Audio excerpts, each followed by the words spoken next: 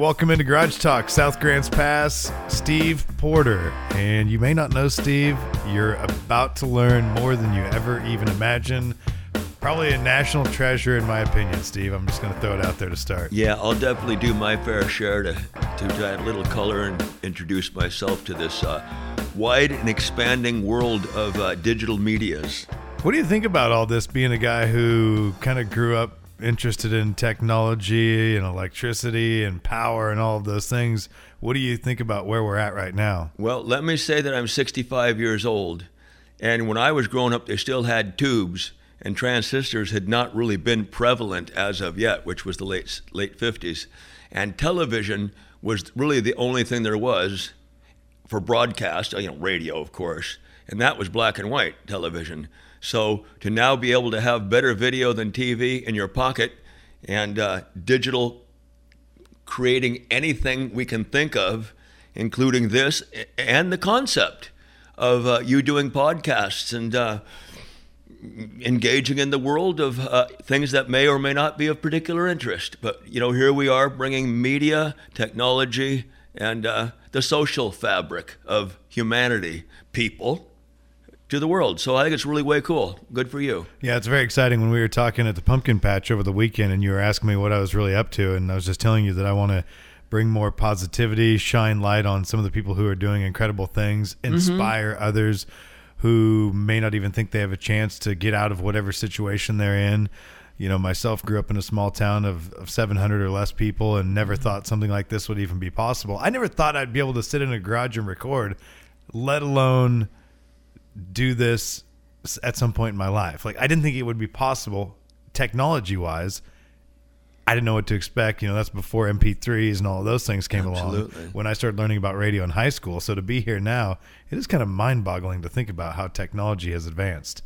Well, you're certainly right. And since I've been involved with electricity, electronics, and communications all my life, I have a greater appreciation for having seen it evolve since I'm decades and decades old and been directly involved. We'll get into this later, but my profession, my entire life's career and passion has been two-way radio communications.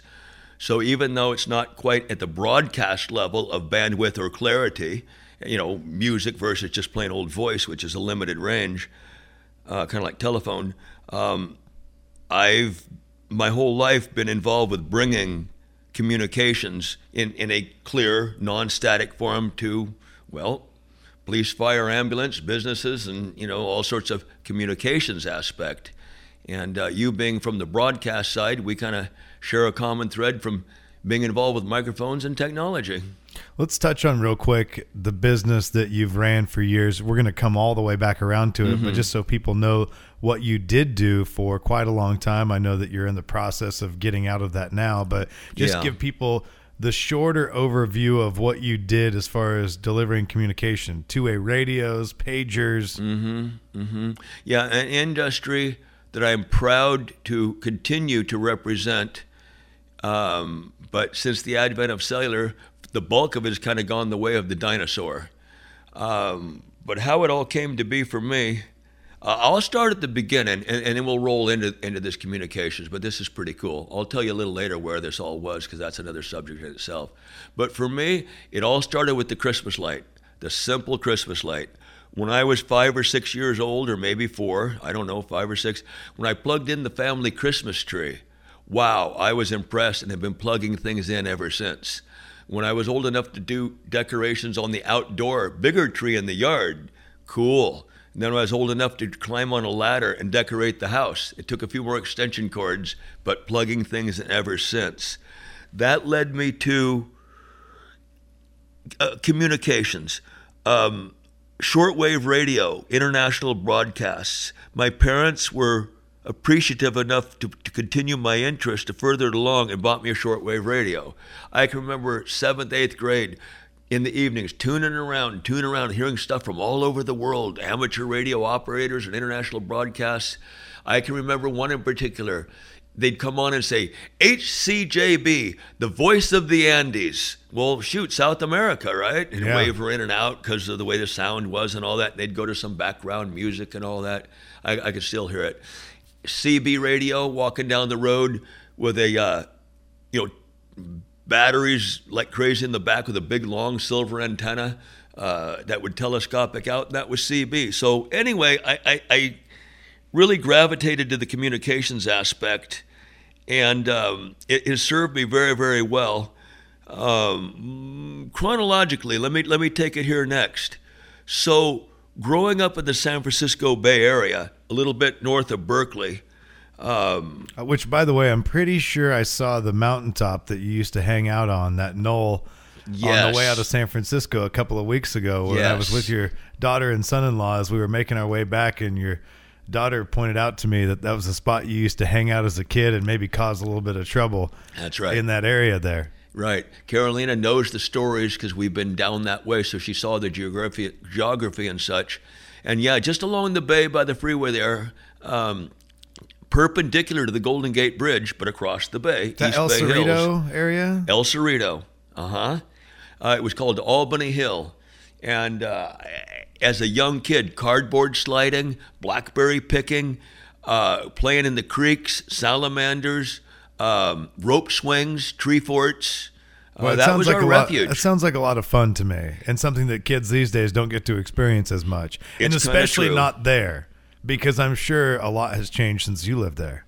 The hill is still there. The trails that we carved have grown over. I was there, a bunch of years ago and went up there to see what it was like to sit in the same spots. Is that weird? 50 years later. And the oak tree is still there, but the very large branch, 14 inches, 12 inches diameter, that used to hang outward and have a rope swing from it, had already died, rotted, and was on the ground with hardly anything left, 50 years. The mighty oak. Anyway, the Bay Area was a great place to grow up in. Middle class area, but with UC Berkeley nearby, and being a teenager in the late 60s, it was a very colorful era, such as freedom of speech, Sather Gate at UC Berkeley, where demonstrations were held. What was it like to grow up during that time period? We were so young, we couldn't really realize the philosophies or concepts behind it, but it was adventurous. We did a lot of exploring, and we were exposed to a lot of the elements that were evolving in that area. Now, as you got older, would your parents let you wander off and explore things? Oh, absolutely. Like they used to? Oh, absolutely. We walked forever. Even walking to junior high and high school, I'm sure, was several miles. Just walking. People don't do that as much anymore. Neighborhoods aren't the same, safety concerns, whatever. When we got bicycles, it opened up our whole world. We rode everywhere, all the time. It was a great sense of freedom, a lot of exploring, etc. But as far as the era in general of the late 60s, getting back to that, the Vietnam War was well underway. It was starting to wind down. In 73 or so, it was winding down. But there was major protest. Draft card burning was a common phrase. People were leaving and going to Canada. Some of the other concerns, women's rights were at the forefront, and they'd call it bra burning. They literally would. They'd hold them up and set them on fire, and it'd be on the news. They tried to get awareness of equal rights, if you will. And they did. They got a lot of awareness at that time for that. Absolutely. Civil rights in general. There was groups called the Black Panthers and such. Eldridge Cleaver was a huge name to bring that to the forefront. There were riots in the streets in Berkeley. That was part of it. What was it like to see those as a younger adult or adolescent? We didn't get close enough to see it in person, but it was in our backyards, so to speak, and the news was on, and there it was, right down the street. Cop cars were getting turned over and set on fire. It was major unrest during that era. And then we evolved into the hippie scene, where people were trying to purvey love, peace, and optimism, and all of that sort of thing. Anti-establishment, that was a common term as well. And that was a colorful era. That was pretty interesting. We were a little too young to participate to any great degree, but we certainly were observers and participated on the fringes. But to see San Francisco, one of the biggest names, Haight-Ashbury, right across the bay, and to see the music come from it. Grateful Dead, the Jefferson Airplane, and Janis Joplin, on and on. The exposure to music was significant. So much came out of the Bay Area. A group called Tower of Power. One of the lead singers, latter in the years, was one of our classmates who he and a group of guys used to stand out behind one of the buildings during lunch hour, and they'd be back there trying to harmonize parts and all that. Well, years later, he was the lead singer. So there was a lot of exposure to that. For instance, Eddie Money, who just passed away.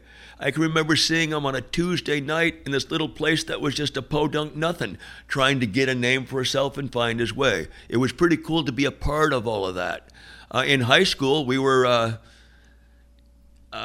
able to get around enough to go to these places and witness it. So the Bay Area was a wonderful place to grow up. And, I wouldn't trade it for a thing.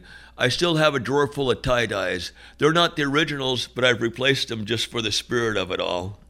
I was going to say, when I saw you the other day, you had one of your tie-dyes on, so obviously some influence there somewhere. Well, that's it.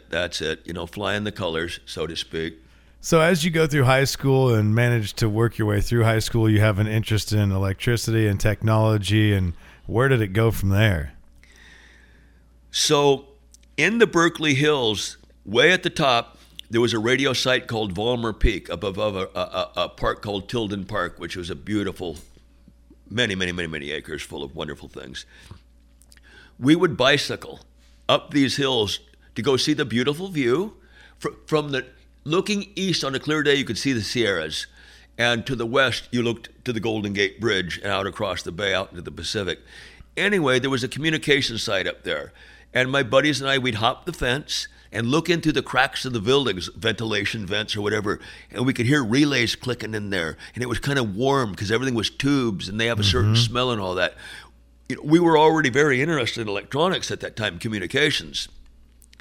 So that was in our blood then. And here's what's really cool. After going to vocational school, which is I'm a strong believer in, which certainly needs a point of mention because it's starting to become more of a conscious awareness in school districts and funding and stuff to start reintroducing, vocational skills, whether it be, plumbing or framing of homes or the trades, trade schools, etc. Within a high school environment. When we were going to school, we had an auto shop. Which wouldn't be applicable anymore. You can't fix your cars. Well, you have to plug a computer into them in order to do anything. That's right. But we had a wood shop, a metal shop. I attended all of that stuff. And it helped understand how things are put together and work and, work with your hands. The difference between a screwdriver and a wrench or whatever. It's pretty darn handy. So anyway, I went to Portland, Oregon for a couple of years to go to school, vocational only. I barely got out of high school. If I hadn't passed U.S. government, I wouldn't have made it, and I did make it. But, man, I wasn't college material. You didn't cause any trouble in high school, did you? Got suspended twice. I heard that. Yeah. Is there a good story behind that, or is it just silly? And that stems from an extension of my curiosity all in life. The Christmas light, I was curious, how did it work? One thing led to another.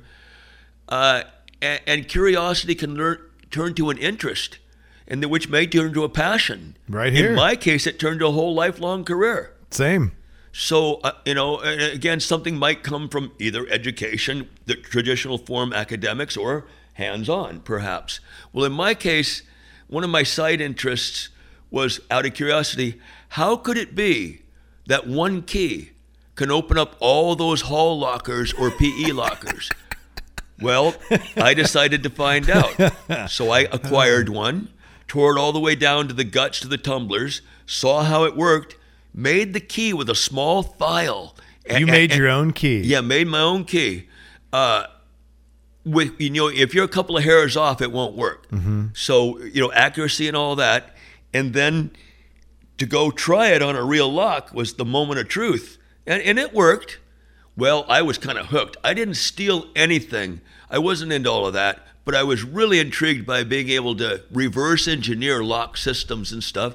I ended up making stuff that fit all the neighborhoods at the parks and everything else just because I could. Well, I showed too many people and ultimately got busted and got suspended. And so that was one of the stories. Which is, I mean, I guess it's good in one sense that they caught on to what you were doing, but it's not like you were stealing anything. So, I mean, you were learning something. You weren't taking anything. So, I guess I can understand where they're coming from. But I guess it's a good lesson to, if you keep your mouth shut if nothing else. If you learn something, keep it to yourself. Well, it was hard not to show my friends, watch this, And how old are you at this point when you figured out how to do that? 10th grade. So, well, I started it in the 8th grade. I learned that in the 8th grade, and then I got busted for it in the 10th grade. But, a spin-off of that to this day is useful because I own, all these communications facilities, and they all have to be locked up. And I have a master key system, and then individual keys. Our cellular stores, they all have individuals. Heck, I do my own locksmithing because I already know what it is. So it's come in handy. I mean, I could have gone that way in my profession, but I didn't. But it was a curiosity. And getting back to that, interesting in things can lead you all sorts of directions. And people stereotype kids nowadays, say, well, they don't have the degree of interest anymore. They just sit and play video games. Well, maybe there's some truth to that. I don't know, and I don't want to get into it. But things were different back in the day. We really would participate in the neighborhood and the things that were available more to us. The things that were interesting back in the days for some outside vocation might be astronomy or chemistry, et cetera, because we didn't have any other alternatives. Mm-hmm. If you were interested in things and such, I was, researching, roaming around and doing stuff, but it was different. All right, so I got to share this. It's so cool, passion. So going to that radio site back in the old days, that was really neat. After getting out of vocational school in Portland, I found a job with one of 6 factory-owned General Electric service centers. They had a mobile radio department. They were number 2 to the big name Motorola. Well, I got a job with them, and after I proved myself, after 6 months, they issued me a company van full of test equipment, alarm codes, and keys. I went to many communication sites, including that very same one that I went back to as a kid. That you peeked in through the vents of? I could open the doors, undo the alarm, and without be making inside. A key. I was issued the key. They considered me trustworthy. That's great. And I proved them right. I took it very seriously. I was proud of it. But there I was. Can you imagine that moment? How many years later would that have been? I don't know, it's probably only 10 or 12 or something, but still.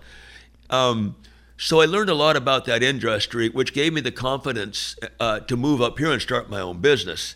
And now I own 7 radio communications towers, which I either bought as other ones became available, in many cases built them totally, meaning build a building, bring electricity into it, erect a 150-foot tower, cement in the base, guy wires, rebar, climb it myself to put 10 feet at a time, one over another, whatever, stack it to 150 feet. That's kind of pretty special. Not everybody can go do 150 feet. Took me a while to acclimate over the years, but now that's part of my life. So the point being, an interest as a kid, taking it as a career, folding it into my own business, and doing well with it. What a great story that is. Starting with a pretty simple interest, the Christmas tree. You just don't know. So how did you make the decision to move from San Francisco up here, and what was the transition like? What did you have at that point in your life, and what did it take to get into a position where you could actually start your own business? And move away and leave everything behind. It was a huge step. I had to quit my good job. But here's what allowed that to fall into place.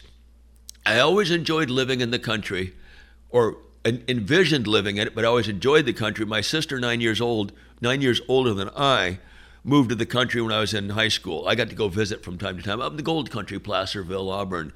And I saw how nice that would be.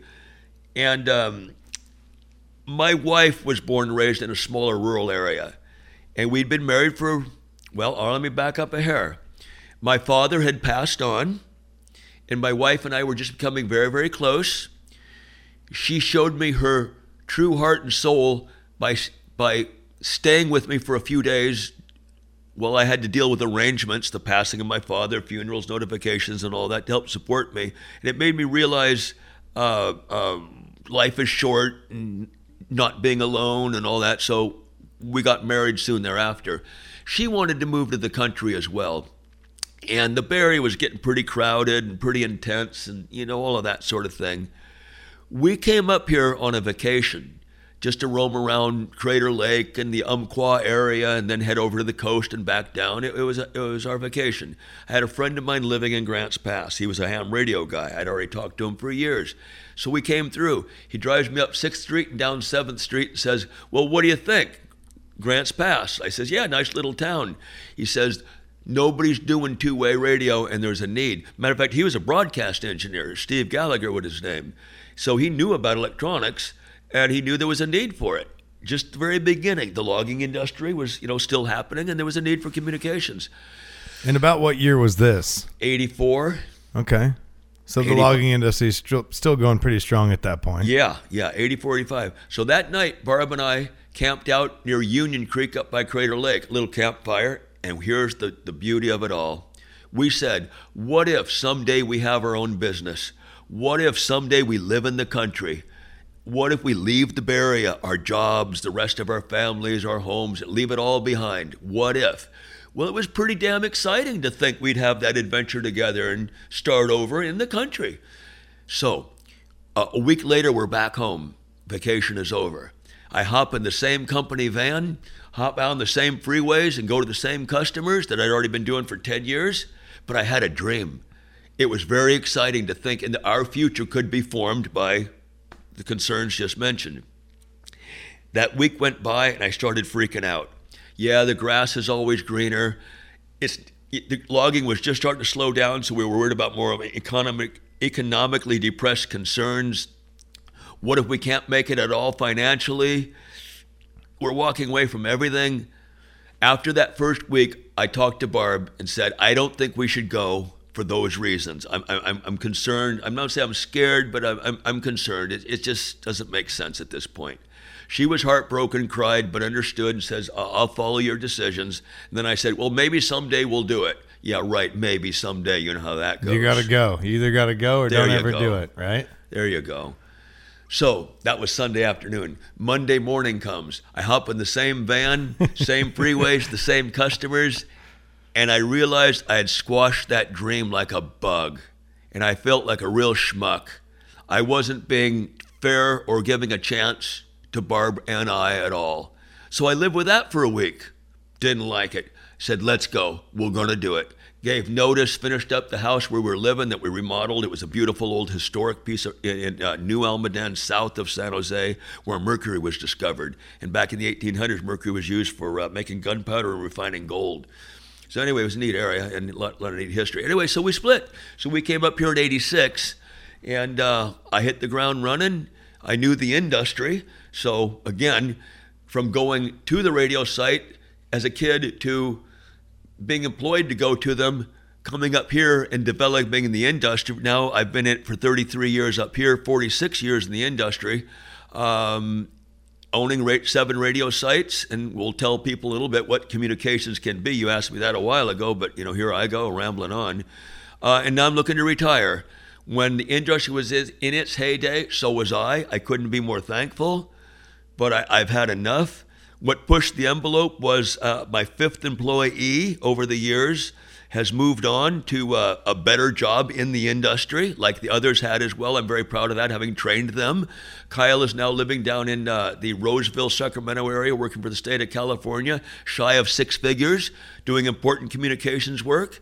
And now I'm left doing it all. He did 80% of my work, or not 85 perhaps, and now he's gone. Just recently he did. Yeah, 2 months ago. Okay, I feel like we just skipped a big portion though, because probably did, which is fine. Yeah, for now. I think it's very cool. You told me this on the phone the other day that you've had basically 5 employees for the most part over the 33 years, and you were able to train them and have them all for a long period of time, which I think is awesome. And in that communications business, and I think it's important to for people listening who may not know, we did have your son-in-law Michael in here recently, and he runs the cellular side of your and Barb's business, and Correct. his now too, partially his. So just make the distinction between the two. There's the U.S. Cellular stores that he's operating now, but you were mainly involved in the two-way radios and the pagers. Pre-cellular. In a pre-cellular, in a separate business that was based out of the same location as the first U.S. Cellular store. That's right. That you guys had. And so that was really what you were up to. So you were the mad scientist back there in the garage working on the log trucks and everything else when I would come in to go to the cell phone side, and ambulances and fire trucks and whatever else pulled in there. Right. So let's back up just a little bit. Did you say 1986 was when you started Up here. Siskiyou Communications? Correct. So what'd you do to get started? Well, I built a paging system that at one point had 1,000 people on it. People may not remember pagers. People called them beepers sometimes. I had one. Yep. Yeah, it was very necessary. There was no cellular. A lot of doctors had them. Oh, that was a biggie. Anybody who needed to be able to be contacted. You could dial a 7-digit telephone number. I was able to buy blocks of telephone numbers. I had 4,000 telephone numbers I could buy from the phone company. How much? Lease them. How much did you have to pay for those? 10 cents a piece a month. Okay. So what that cost me, $400 or something, I don't know. For 4,000 numbers. Yeah. And then how much did you get per line when you... A pager would cost the user $8 a month if paid yearly, $9 if biannually, and it was 8 yearly, 9 biannually, and 10 monthly, or however that went. $8, $9, $10. So if you have 1,000 people, it made a whole lot of money. The two-way radio industry can, and it's always been kind of a secret. Nobody really cared about it. Back in the day, you had TV repair, and then it kind of went to computers. It's critical to have communications, police, fire, ambulance. That's the public safety side. You got the highway department and water department, and there's all these systems out there.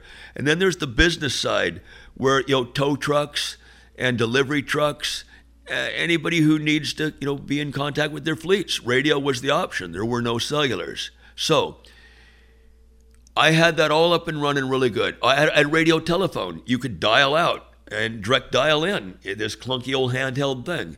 But it was all put together, by my hands and my ideas to create the business. You say, well, what did I do? I built radio sites, built radio systems. And so you built the radio sites and the radio systems in order to operate those two-way radios. That's right. People who needed those kinds of systems. Be it either a building and a tower where somebody could lease space in my building like an FM broadcaster or a repeater for ambulance, fire, whatever, repeater being a relay station, or I would often have my own equipment that people could lease space on to talk amongst their fleets without having to have the rest of the infrastructure. They just wanted to talk and have it work. So there was both applications of it. And radio sites to this day, people see radio towers all over the place. It's the same concept. But a lot of them are way back in the mountains, 4,000 and 5,000 feet, where people don't see them. But radio waves work a lot like light. So if you can be up high, you can see forever. Well, the radio waves go forever, which presents a problem in the winter. In the Bay Area, it was no big deal. We didn't have mountains quite that high, 2,000 and 3,000. But up here, they snow in 4, 5, 6, 7, 8 feet. I've got pictures of King Mountain buildings completely buried.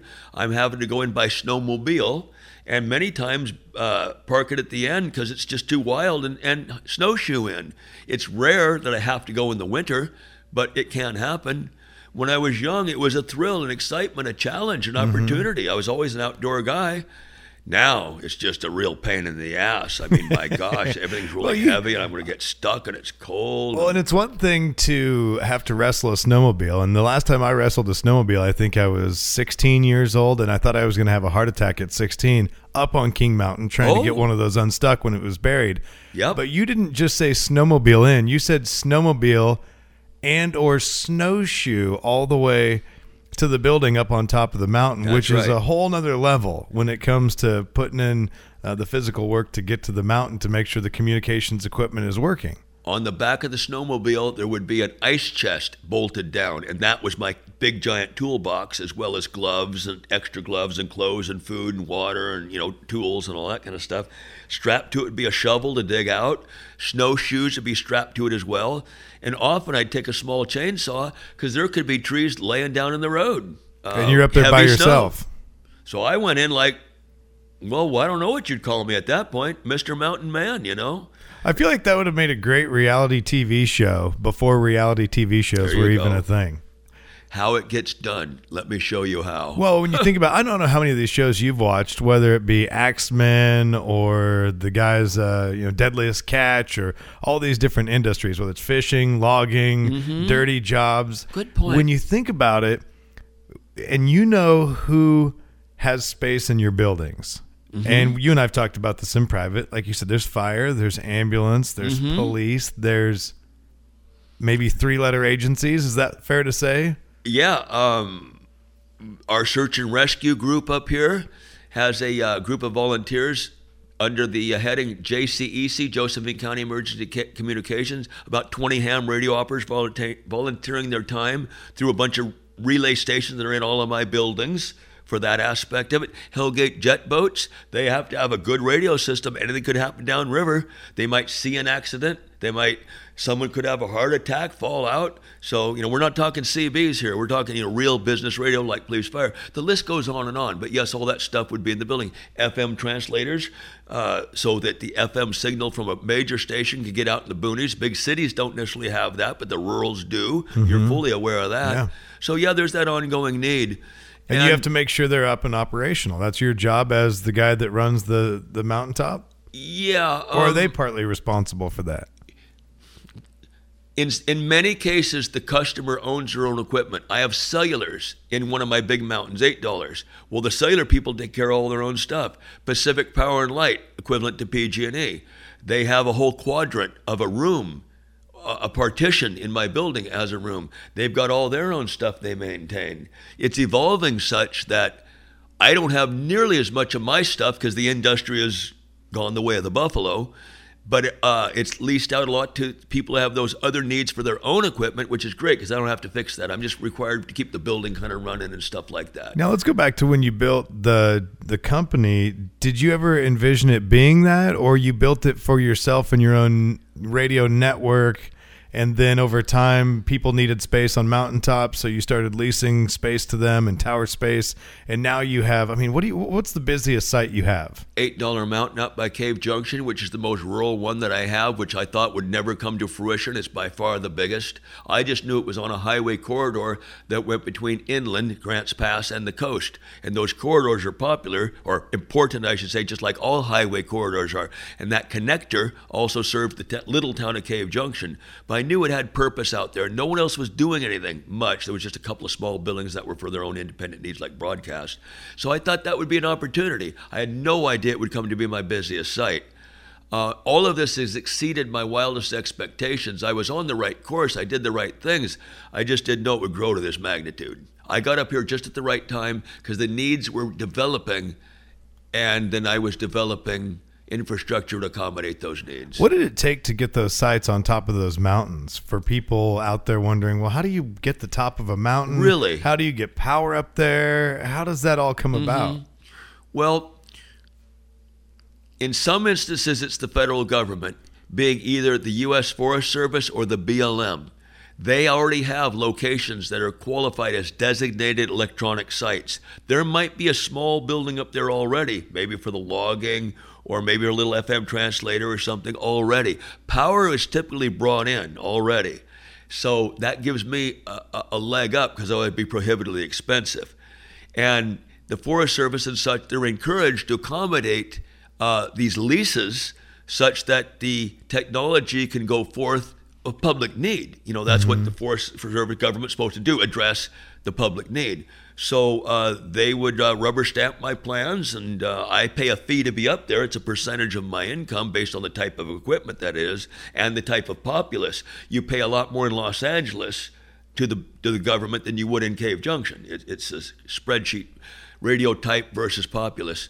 Anyway, so often it's the federal government, and 4 of them are on that. And up here, some of them are on private land, private timber, big names like Boise Cascade and such. I don't have any on Boise, but they host a lot of them, in the state of Washington and such. So the private timber people would be glad to do it. On Fielder over here, one of my radio sites, the timber company has that, isn't overly happy with the productivity of their trees because it's a lot of rocks. So he jokes, well, these radio sites grow faster than these darn trees. And they have. Others have come behind me.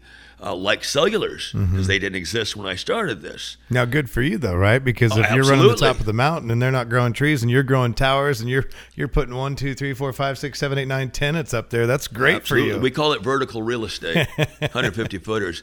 Now, Mount Onion is solar powered. There's no power up there, and there never will be. So no, I have a roof of solar panels and a large bank of batteries, but 2 generators so that when the storms come in and we don't have sun for 2 or 3 or 4 days, and shorter days, more night, not as much charging the day at all, I have to start generators. I can do it remotely controlled by touch tones, by sending those touch tones on a handheld portable to start generators. I can start number 1 or number 2. I can hear them start, know they're running right, and then I have a electronic voice telling me what the voltage is, what the amperes is, so I either know it needs to be charged to start the generators, or they're charging fine, and now they're being charged. So that takes a little ongoing management. Solar takes a whole different array of stuff. You've never appreciated a simple extension cord, just a simple extension cord that would run your light, for your newspaper reading on the sofa. That would run the entire site. But without it, you've got solar arrays and regulators and batteries and telemetry and generators. Oh my gosh. So if you have a bad extension cord up there, you're toast? I wish I had a 10-mile extension cord and I wouldn't have to deal with any of that. It's not going to happen. Wow, isn't that something? I didn't even think about the fact that one of them could be all solar. And so those generators, you have to check the levels to fire them up. They don't automatically know when it drops to a certain level, and they don't automatically kick on. I send a code, 5 digits of touch tone, and a little talker will go, the voltage of the battery is. And if it's 11.7, I better start the generators. If it's 12.7, I'm good. So I choose when to start it. Then I set some codes, and I can hear it start and crank and run, and then it shuts off automatically after 2 hours, so in case I forget or want to go to bed or something. But, it's... Does that mean you have to check before you go on vacation if it's wintertime? Get this. I have never gone on vacation in my 33 years in the wintertime. Is that why? Because that's why. I've been reluctant to leave anybody else to be responsible for that. Even though I had employees until 2 months ago, they can start top the generators, but if something went wrong, 2 people should go on a snowmobile. I didn't used to do that, but for certain reasons, like I've ran into some problems. I got hurt really bad once. I got knocked unconscious, laid in a ditch because the darn ramp didn't load right and all that. Anyway. And you're laying there by yourself? Yeah, I used to climb towers by myself. I don't do any of that anymore.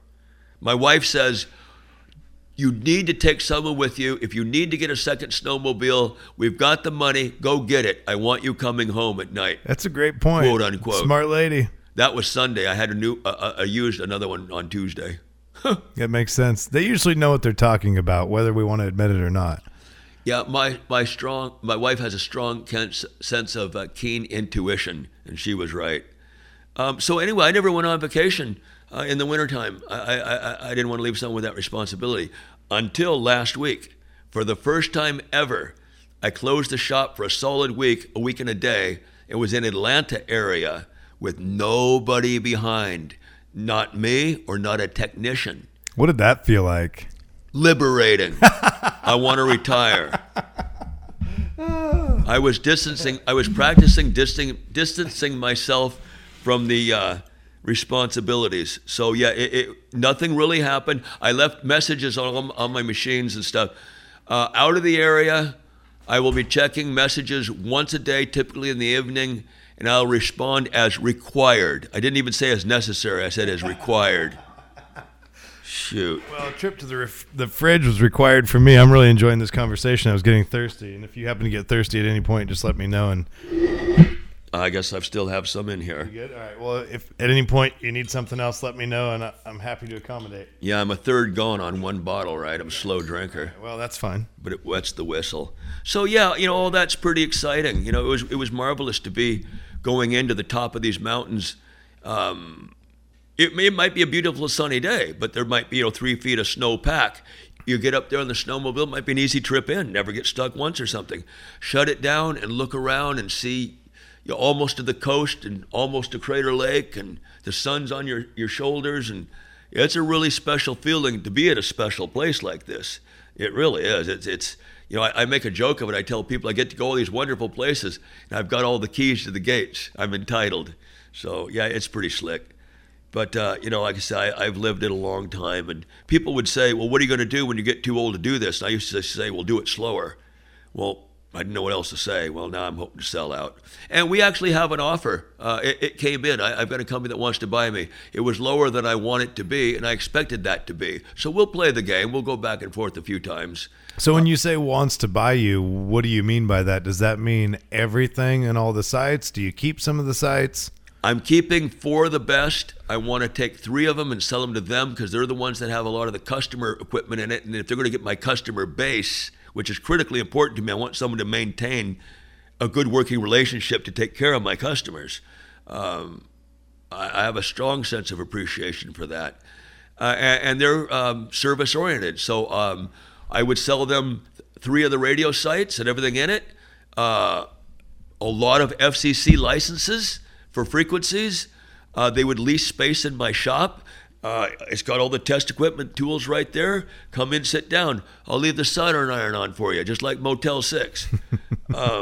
So yeah, I'm hoping to facilitate that, and they can have a presence in Southern Oregon and continue to expand their business and take over the responsibility for my customers who've been a rewarding experience to accommodate their needs. Yeah, we kind of caught you at an interesting time here. Just so happens that the podcast is getting off the ground as you're winding down your business and something that you've made very successful. It's very cool to sit back and look at it and be able to hear the story about you in that van on the busy freeway in the San Francisco Bay Area, almost there, ready to make the decision. I'm not even going to say your gut says no, because your gut was probably saying yes, but my maybe brain was saying your brain no. And the whole, and you said not fear, but it's hard to say how much. My heart of that, said yes, my brain said no. And knowing that it took only a couple of weeks, which really isn't that much time, living with and then living without the dream. I just love contrast. That you decided to go after it though, because that's one of those things where I think it's so underrated and people don't do it often enough. And that's one of the reasons I wanted to do this, was to encourage people who have an idea or a thought or something they want to do to take the leap of faith and go for it and just see what happens. You can always go back. You can always start over. I started over. Right. And you're right. And the older I am now, and some of the philosophies that I'm learning more about specifically, is to follow your heart a little more. If people made decisions more with their heart, even how they treat others, obviously the world would be a better place. And I'm trying to really live that and share that with others. Yeah, now it was a big risk, but we followed our heart. And that, for that reason, is even more rewarding. Yeah, I would agree with that, because there's a couple of different ways you can do that. And I've learned after being in business for, I guess now it's been about 20 years, which is nowhere near as long as you've been in it.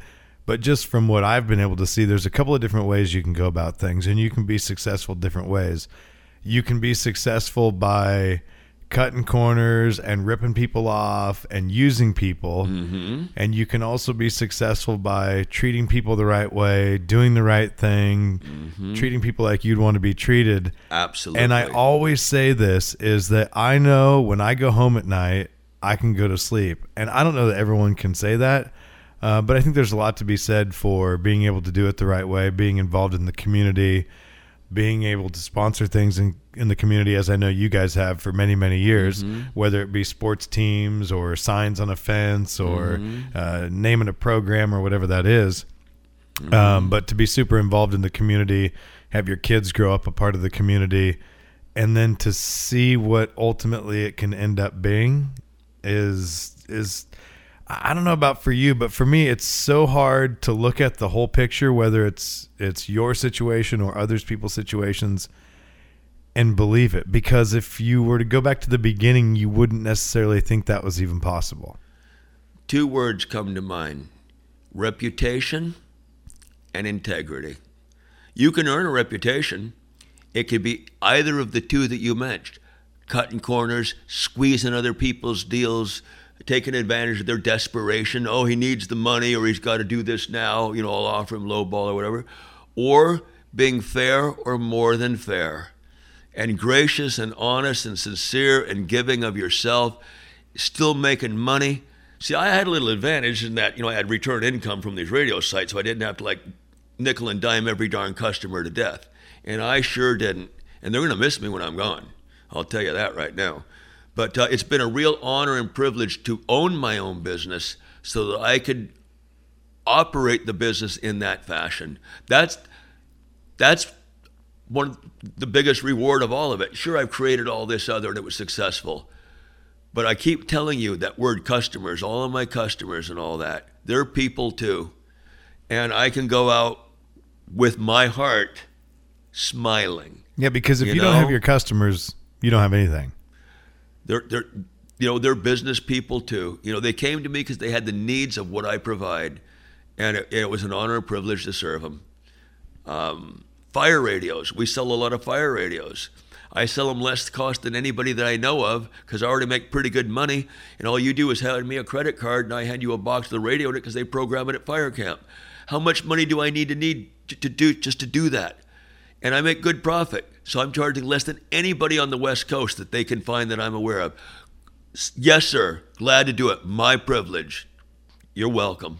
Well, it's an important service too. I mean, it is. You're not just being fair with people. It's a service that's important to all of us, and we've seen what devastation those big fires can have on our communities. Gosh. I mean, just right now, as recently as tonight, my sister-in-law has her power shut off just outside of Redding. Yes. Because of the situation that happened in Paradise. That's correct. And so that's very important. And a lot of this is, yes, the last 2 days it's been national news that PG&E, which is Northern California, you got Southern Cal Edison and LA area, will be shutting off power to potentially 800,000 people, 31,000 here, 50,000 there in the various counties because of high winds, high dry winds in a drought-stricken area that's been drought-stricken for 10, 12 years now, more so like us, and their trees are struggling and dying. But here's the thing. A lot of people, and you'll see it on social media, are saying, oh, PG&E, all they care about is their shareholders and profit. Why don't they take care of their infrastructure? That is not the case. That infrastructure, even though it's aging, there's not much to really go wrong with it. The parts are significantly strong, and the bolts and the pieces and the wire, they don't really wear out necessarily. They're not moving parts. Here's the problem. All these trees have grown and they're dry and they're big, and the winds can take a branch or a whole tree into the power lines. That's what started the Paradise Fire, a tree into the power lines. It wasn't the utilities' fault. So they say, well, why don't they trim the trees? Trees Inc. up here is 365 days a year under contract by PP&L to keep chasing them all the time. And they still can't keep up with it. A lot of people are resentful because they come onto they cut them too close to their house. And here's the other thing. Yeah, they have a right of way. But a lot of these trees are on private property. 50 feet over is private property. Well, it's a 70-foot tree. Guess what? If it goes to the power lines. So it's a real catch-22. And that's the main issue. It's not the infrastructure itself that's causing a problem. Well, that's a great point, and that's something we don't hear about. No, you don't, because everybody wants to jump to conclusion and blame the other guy, and they don't know. Wow. That's interesting. Very interesting. But the results are the same. And what are we going to do about it? Well, they've chosen to shut down the power to reduce liability because they're already being sued and declaring bankruptcy to isolate themselves from the Paradise Fire. I totally get it. I don't blame them at all for shutting the power off. But look at the severity of it. It's bad. People who have medical concerns are oxygen machine, this and that. It's a hardship. I mean, people say, what about all the meat in my refrigerator? Well, yeah, it's a huge, huge hardship. You don't really realize until the power goes away. A lot of people in rural areas are on wells. Well, you don't have any water at all. You can't get gas at the gas station. Grocery store's not open. The only people that have generators are either people in their homes, which a lot of them came from Y2K that never materialized, or generators in municipalities and police, fire, ambulance. They got generators, like I said, hospitals, all that, but the rest of the world kind of doesn't. It'll be interesting to see how this plays out over the next, and when this airs, it'll already be into it a few days, but it could get interesting. Very. And it's going to take days to restore the power once the weather event has passed, because they need to go out on patrol to see if anything has gone into the lines, trees and such, because if they are and you turn the power back on, well, you're going to get some sparks, you're going to have the same problem over again.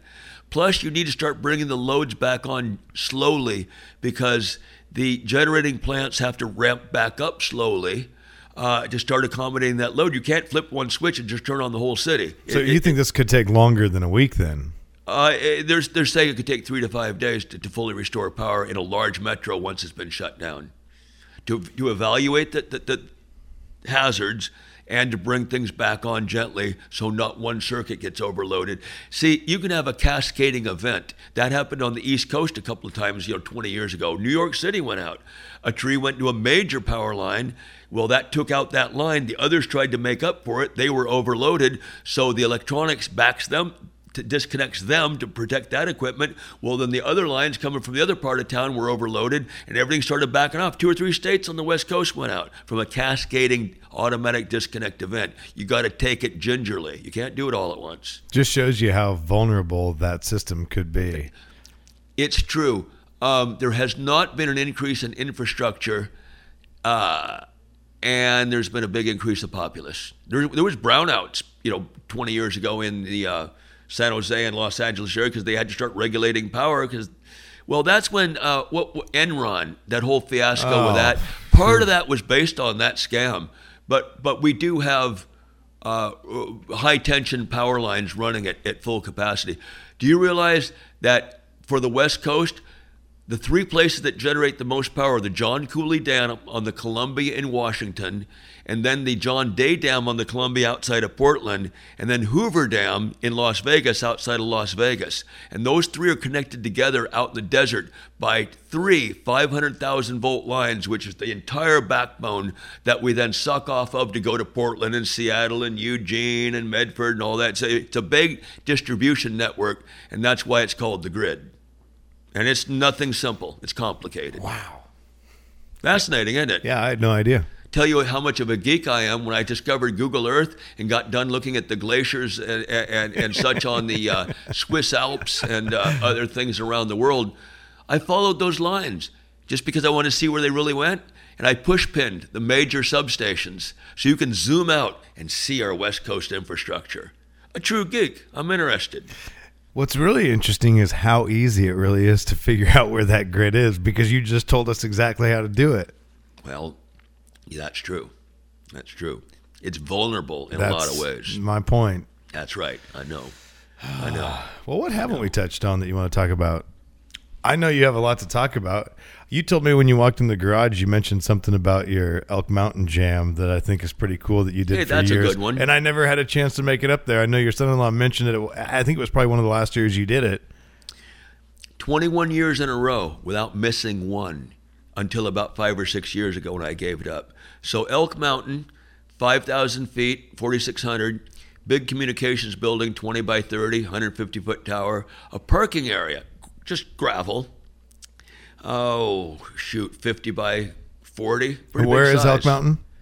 Where is Elk Mountain for people unfamiliar? North of Medford by maybe 30 miles, east of Grants Pass by 12, southwestern Oregon. Mm-hmm. The view up there, you could see the rim of Crater Lake. You could see the top 15%, 20% of Mount Shasta, 150 miles away in California. Anyway, being a musician that I am, guitar, rock and roll, blues, I thought this would be a good place to have an outdoor party. So I took a modest group of friends up there and we saw the potential. So for 21 years, I would take off on Friday, haul all the PA equipment, the drum set, all this stuff, put out this big carpet, put up a tarp that so we wouldn't have sun on us in the day and we wouldn't have evening dew on the equipment at night. And we'd go Friday night, Saturday night, and part of Sunday. People would come up and spend the night, meet either in a tent or the back of their car, the back of the pickup or whatever. And it was a really wonderful time to have that much time with different people coming and going to influence the direction or style of the music or the camaraderie or whatever. Elk Jam. We did it for 21 years without missing one. And then Beej, my right-hand man, who worked for me for 21 years, hurt his back and couldn't work for me anymore. Didn't work for anybody, went on disability. But I used him as out of kind of an honor and excuse to not do it anymore. Well, Beach can't come, and I don't want to make him feel bad that's still going and he can't be there. And he used to help me a lot, set up and break down and all that. And I didn't want to do it myself anymore. It got to be a lot of work. So I kind of used him as a point of privilege or whatever you want to call it, and just called it off. So it was basically a jam with invite only with friends. Invite friends and bring your friends. How many people did you have up there most years? Oh, 25, 30 at the most. Just jamming. Yeah, it'd be a lot of spectators. We had chairs all set up, and hell, there might be, 8, 10, sometimes 12 people at a time. Somebody is on the congas and the bongos, and might be 3 guitars and your bass, and three up front microphones, just like you'd see on a regular stage with monitors and all that. Heck, usually more male than female, but if the females were there, we'd always encourage them to sing, and some sang pretty well. That opened up a whole new area of songs and opportunities. And up at 5,000 feet, just jamming, having a good old time. No one knew, no one cared. We didn't bother them, they didn't bother us. However, one year where I used Christmas lights to string along underneath the tarp so we didn't have a bare bulb, in an intense location, distributed even lighting. The bulbs towards the edge dropping off towards the hill were spotted by people down in the valley floor, Evans Valley, Weimar. Someone called 911, thought it was embers. Did you get a visitor? ODF and the Evans Valley Fire Department rolled up. Somebody said, we see cars coming down the road. There's a little straightaway before the stage. We didn't think anything. People came and go. Somebody comes up to me and goes, I think the cops are here. I'm thinking, oh, you're kidding me. What do they want with Don't us they have up here? better to do? Way up there, 5,000 feet. Yeah. So I told the band, cool, stop. So I go walk up. Well, I happen to know the guys because I sell them fire radios and stuff. Steve? Yeah, whatever his name was. Russ? Oh, my gosh. So they told me about the report, and I says, no, we have no open fires at all, because I was conscious of that. And they saw how it could have been the Christmas light and all that. They said, oh, my gosh, look at all this, you guys. I said, yeah, come on over and take a look. And all they go, no, you're safe. We understand that. That's fine. So they split.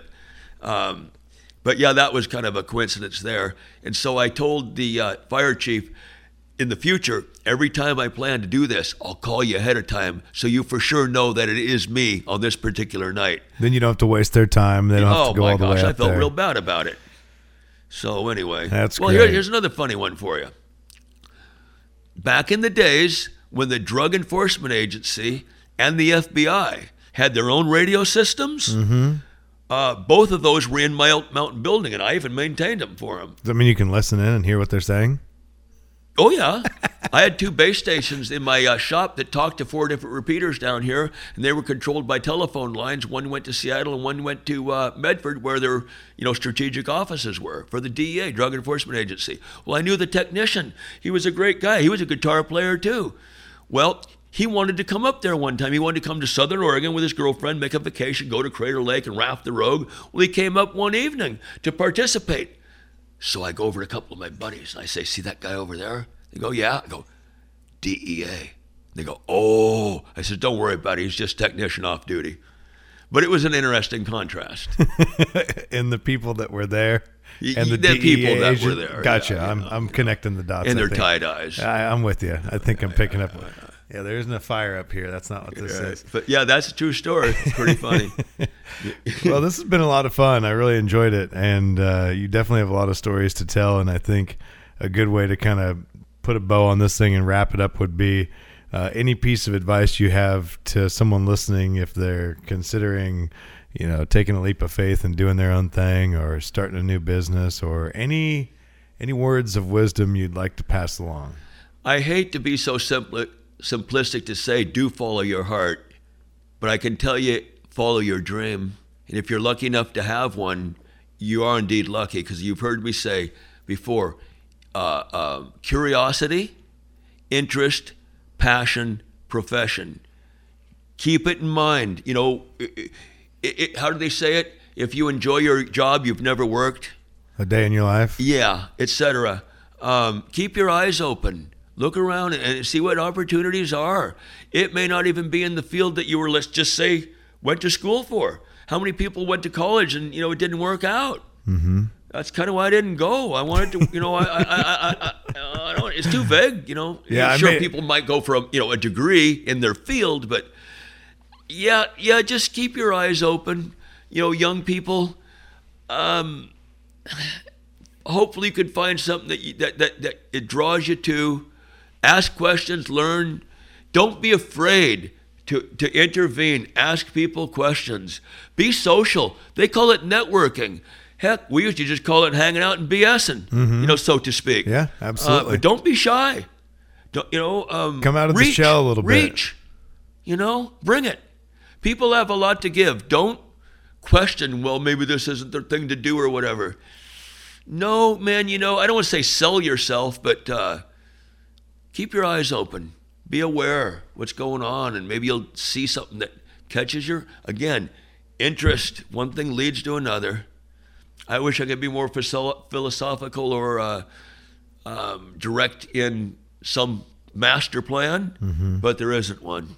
Yeah, it's amazing what happens when you put yourself out there. And my dad told me right after I got fired that he said, don't mope around with your head down. Right. Because you won't see the door open in front of you. That's exactly So keep your head up, keep your eyes looking forward, and when the door opens up, you'll see it open, and it opened within 48 hours. And if you can bring that positive energy within you, it takes energy to hold your head up and look around.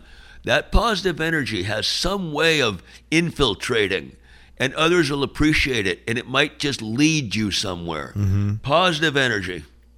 You don't have to live in doubt.